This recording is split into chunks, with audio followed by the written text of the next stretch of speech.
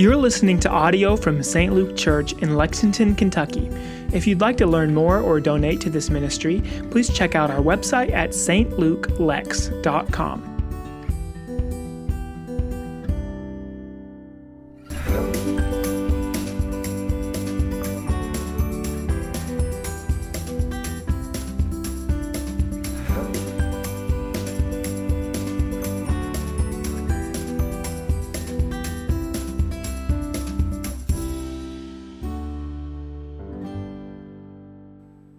Hi.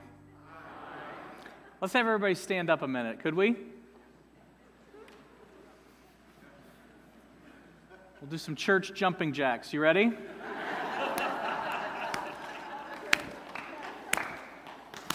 Give your neighbor a fist bump. Everybody go like this. Now go like this. CA, I've always wanted to do that. All right, now everybody's awake. Please have a seat. We're glad that you are here. We're so sorry about the heat.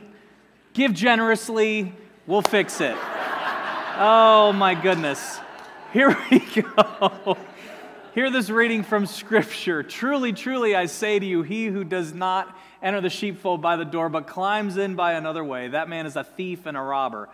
But he who enters by the door is the shepherd of the sheep. To him the gatekeeper opens. The sheep hear his voice, and he calls his own sheep by name and leads them out. When he has brought out all his own, he goes before them, and the sheep follow him, for they know his voice. A stranger they will not follow, but they will flee from him, for they do not know the voice of strangers. This figure of speech Jesus used with them, but they did not understand what he was saying to them. So Jesus again said to them, Truly, truly, I say to you, I am the door of the sheep. All who came before me are thieves and robbers, but the sheep did not listen to them. I am the door. If anyone enters by me, he will be saved and will go in and out and find pasture. The thief comes only to steal and kill and destroy. I came that they may have life and have it abundantly. I am the good shepherd. The good shepherd lays down his life for the sheep. He who is a hired hand and not a shepherd, who does not own the sheep, sees the wolf coming and leaves the sheep and flees. And the wolf snatches them and scatters them. He flees because he is a hired hand and cares nothing for the sheep. I am the good shepherd. I know my own, and my own know me, just as the Father knows me. And I know the Father, and I lay down my life for the sheep. Well, I met George years ago. He showed up in my driveway. There's something about these driveways. And he said, Preacher, I hear you're a good listener. And I said, well, George, tell me a story. And so he started to unfold the story of his life. He was abused by his daddy as a little boy. And that had a serious impact on him. He was filled with anger and rage and didn't know what to do with all of it. So he, in turn, became an abusive sort of person. And that behavior manifested in its life to the point that it imprisoned him, quite literally. After he got out, he tried to enter the world, and it proved to be a difficult experience. And he said, I'm so unforgivable. I'll never forget it. And I said, George, what do you want me to do for you today? How is it that I can help you? And he said, help me not feel this way anymore. You know, people have asked me from time to time, how many people have come to Christ under your ministry? And the truth is, I don't ever count, never have, never will. I don't save anybody. I just try to point them to somebody who can. But if I were to count, it would be people like George. How could I have helped? What could I have said differently or done differently? How might I have helped him? It broke my heart. And I saw George once or twice, and then a few months later, he showed up in my driveway again, and he said, Preacher, I'm moving on to another town. I hope someday I'll know the forgiveness that you talk about. The kind where Jesus not only saves, but he forgives, and he redeems, and he transforms. And that was it. And so I wonder, did George find hope? Did he find redemption? We started last week with a question. What if in the next 21 days you could come to grips with what was and is to embark on the journey of what will be? And I believe today, even in the midst of this rather frigid sanctuary, that the heart surgeon Jesus wants to do some great work in your life by helping reveal the lies that leave you stuck in guilt and shame, just like George dealt with, and to let go and experience the abundance that he has in store for you. We said last week that we need a great heart surgeon, and yet I wonder in what ways might you be struggling with statements like these. I know better. Why did I do that thing, say that thing, experience that thing umpteen years ago? Or even something like George, I'll never be forgiven for. I wonder whose voice is living rent-free in your head, like it was in George's. And it keeps speaking this to you over and over again about how you're unlovable, unworthy, unforgivable, unredeemed, whatever it might be. Let me help you. Let me help you with why you struggle with the baggage. So let me help you with why you can't let go of guilt and shame this morning. It's that you can't forgive yourself. And you say, well, sure, I can't forgive myself. No, you don't understand. You really can't forgive yourself. That's the 21st century lie, as we tell people you need to forgive yourself. You can't forgive yourself. You don't have the authority to forgive yourself. You need somebody who has the authority to do that. It's the reason why prisoners don't walk out of prison, why people don't cancel their own debts, and why children never leave their rooms when they're grounded. You can try, but it never works out so well, does it? You can't forgive yourself. You need somebody with authority who can forgive you. And let me explain what I mean by that. We said last week that cross has two pieces to it. A vertical dimension, of forgiveness, which comes from above. Someone who has authority to forgive you, to release you, to pardon you from your sins. And when you get the vertical dimension of forgiveness right, well, now you're able to hang the horizontal dimension of forgiveness, that is forgiving yourself and forgiving your neighbor. But until you're forgiven by God, well, you can't let go of the guilt and the shame. It doesn't happen. And you talk about it and you think about it and you say it to yourself, but you wonder why you don't feel released. Well, you need somebody to lead you out. Say it with me, lead me out. You need somebody to lead you out. To lead you out of guilt and shame. And what Jesus wants to do is not only forgive you, but then lead you out of the guilt and shame that you feel and into the new life that He has for you. So no longer do you begin to say things like this, I know better, why did I? I'll never be forgiven for, and you're struggling with something that you did 25, 50, 75 years ago that you know you can't let go of because you've tried hundreds upon hundreds, if not thousands of times. You need someone with authority, not only to forgive you, but to lead you out. And that's where Jesus comes in. You can't let go of the guilt and shame in your life for one major reason. You can't forgive yourself. And I suppose we could add to that, you're listening to the wrong voices in your life. And that was George's issue. Somewhere along the way, somebody told George, you will never be forgiven. And that voice was living rent-free in his head for years. So today, God wants you, I believe, to have a powerful experience of letting go the guilt and the shame, of receiving more of His forgiveness, and of being let out and into new life. Are you ready? I want to make a connection for you this morning in this scripture. The setting of it is absolutely crucial to understanding its meaning. And scholars have fought about where John chapter 10 lies. Some people say it happens around the Feast of Dedication, which is Hanukkah. Other people say that it happens around the Feast of Tabernacles.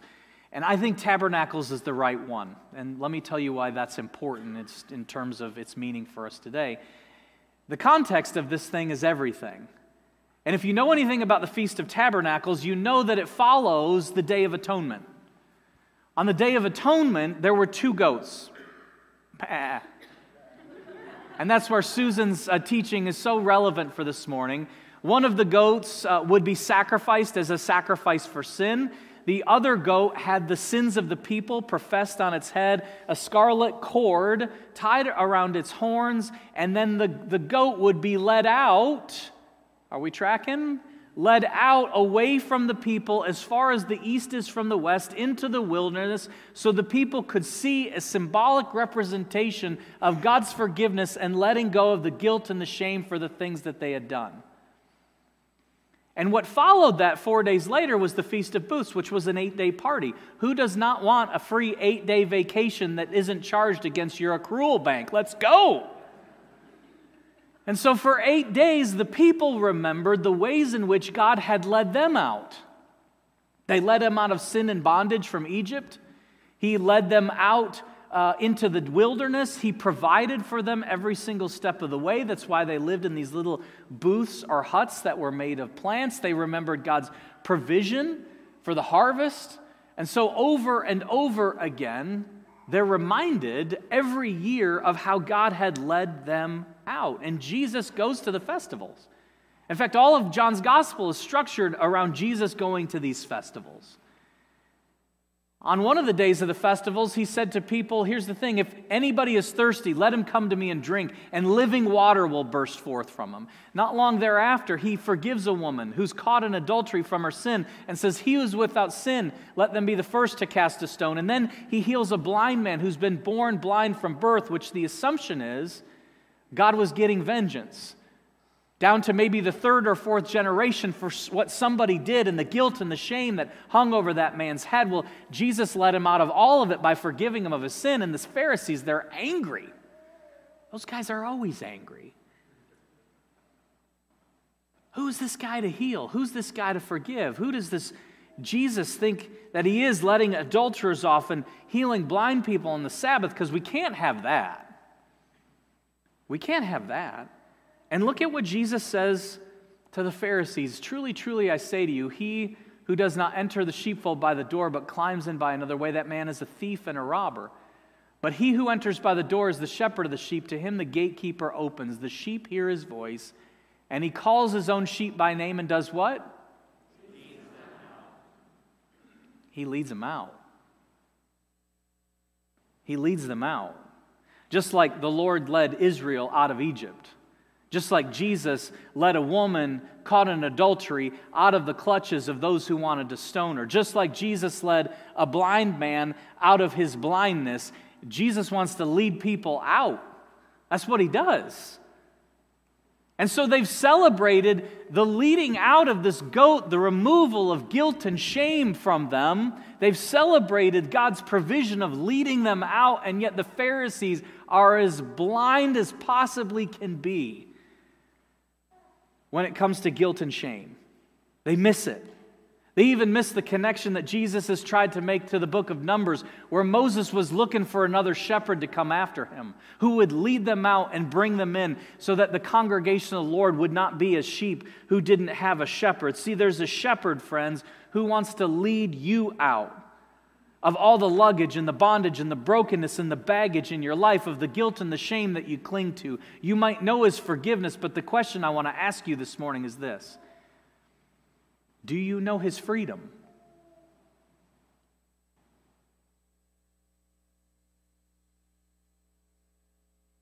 You might know that you're forgiven. You might know that you're saved.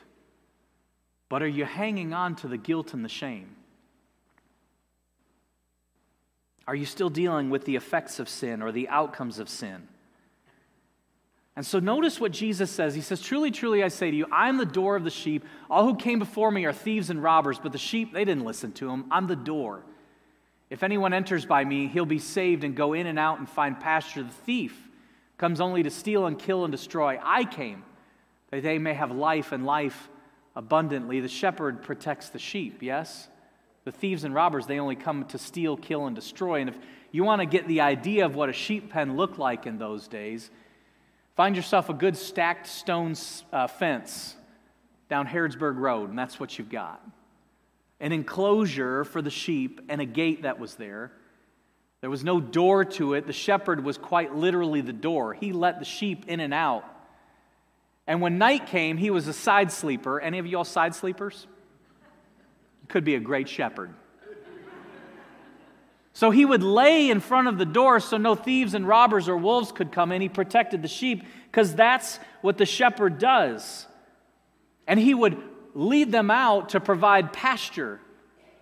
And you say, oh, that doesn't really sound exciting. I don't know about you. I would love a green pasture today. And about 70 degrees and 18 holes on it. Sounds pretty good. It sounds a whole lot better than the frozen tundra that is Kentucky right now. And that's what God desires to do, to lead us out of the guilt and the shame and towards the abundance and the new life that He has, the abundant life that He has for each one of us. That's God's desires. But the Pharisees, what did they want? Well, they're the thieves and the robbers. See, we tend to make this passage only about the thief who whispers in our ears, the devil. But the point can't be missed that the real thieves and robbers, well, they're the Pharisees, because they keep people from being led out of their guilt and shame. And I wonder for you this morning in your life, who are your thieves and robbers? Whose voice is living rent-free in your head? That person that told you you were unworthy, unforgivable.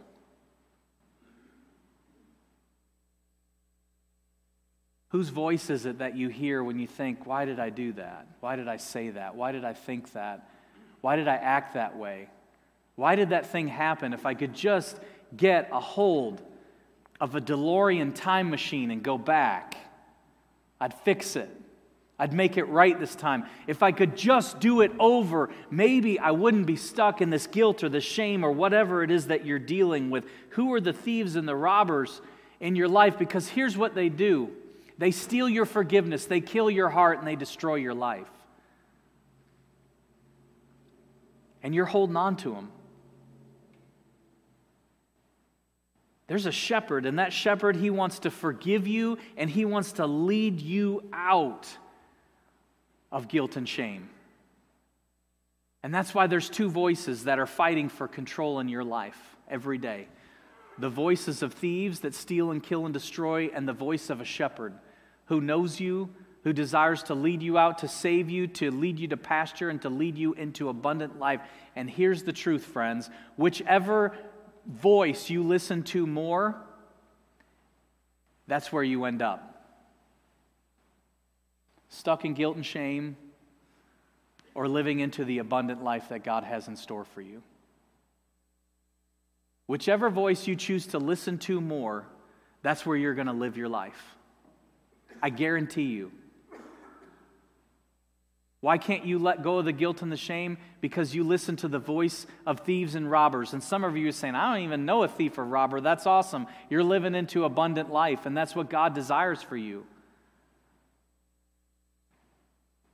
It's your choice who you want to listen to. And the truth is this, you can't forgive yourself. Prisoners don't walk out of prison. Those in debt, they don't walk out of their loans. The kids, they don't leave their room when they're grounded. You need somebody to lead you out. I know that many of you know a God who forgives. I wonder how many of you know a God who wants to free you.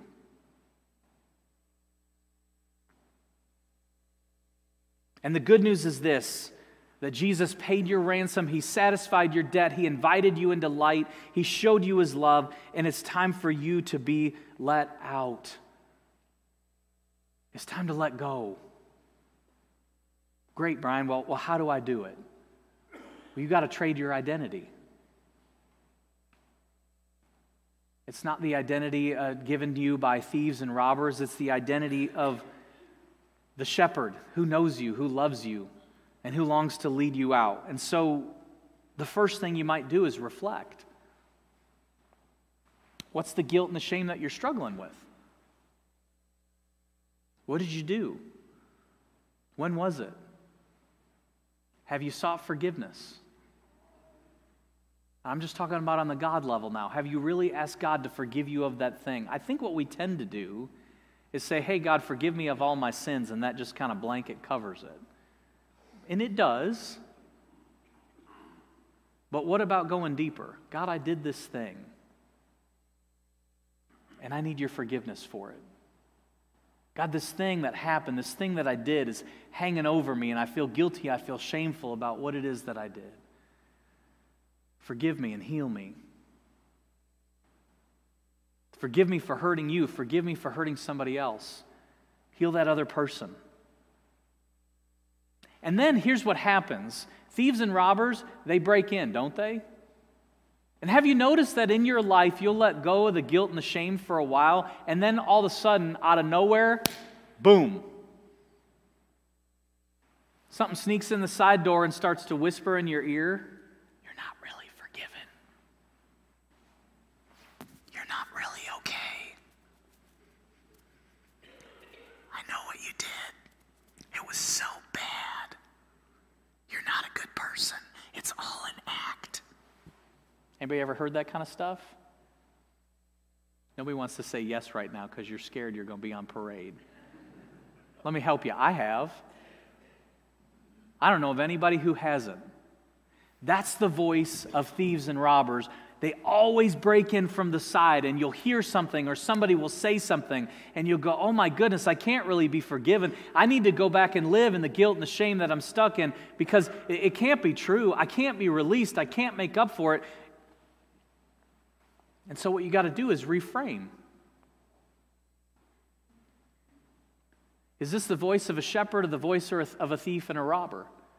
Because thieves and robbers, all they want to do is steal your forgiveness and kill your heart and destroy your life. But the shepherd, he wants to lead you out into abundant life. He wants to forgive you and heal you and change you. And sometimes we've got to remind ourselves over and over and over again that I'm a new person in Christ. That He's forgiven me. That I'm adopted as His son and daughter. That my sins are removed as far as that goat was from the people, the east was from the west. And that I don't follow the leadership of thieves and robbers, I follow the voice of a shepherd who's leading me to abundant life. We got to remind ourselves of that. Hang it on your wall, put it on your bathroom mirror. And when the voice of those thieves and robbers breaks in through the side gates and through the holes in the wall, we've got to remind ourselves, that's who I was. That's not who I'm going to be. Well, there's more to go, and we'll talk about that in the next couple weeks. But if you could do one thing for yourself in the next 7 days, it would be this. To reflect and to reframe. And to realize it's going to take you a long time. If I can encourage you, there's a few things in my life I did 25 years ago that the thieves and robbers still break in and try to have their way. But I've got to remind myself, God, this is what you've done in my life. You've forgiven me. You've freed me. And you're leading me every day to abundance and new life. And that brings me back to George. I can still see his face and hear his voice. And the thing I've learned is that for every George, there's also a Jenny. When I first met Jenny, she wasn't ready to receive forgiveness. And she was stuck in guilt and shame. It's funny what happens, church, to our kids, isn't it? We try to raise them in a Christian home and give them values for living life, and then they go off to college. Well, they start to make their way in the world. And there's plenty of thieves and robbers, aren't there? Tons of thieves and robbers that would tell them to be something different or to trade in, and hey, the real free life is doing this or saying this or drinking this or smoking this or whatever it is along the way. And so they make choices. And Jenny made some choices along the way. She lived the typical college party kind of life of drugs and alcohol and sex and rock and roll. And it left her feeling guilty and ashamed. In fact, the consequences of her choices led her to terminate a pregnancy early. And it hung over her. And she wondered, would I ever be let out of this? Would I ever be free? And so we started to talk about a great shepherd, a shepherd who leads us out, who helps us leave the person that we were and are for the one that God desires us to be. And Jenny found unspeakable freedom, so much so you really couldn't shut her up about it. And it was beautiful and wonderful because she brought other people on the journey with her. And friends, that's what God wants for you. I don't doubt for a moment that many of you in this sanctuary have experienced His forgiveness, but I really deeply wonder how many of you have experienced His freedom. And we believe in a God who doesn't just forgive. As wonderful as that is, we believe in a God who also sets us free. And that's what He wants for you. In the next 21 days, what if you could come to grips with what was and is to embark on the journey of what will be in your life? That's where we started this teaching series. And the good news is this: Jesus is a heart surgeon, and He's also a shepherd. His greatest desire is not only that you would listen to Him, but that you would leave the thieves and the robbers in your life behind. And my prayer for you is this: that you will know you can be set free from guilt and shame. Come to Christ. Come over and over and over again and remind yourself who He's calling you to be. Let's pray.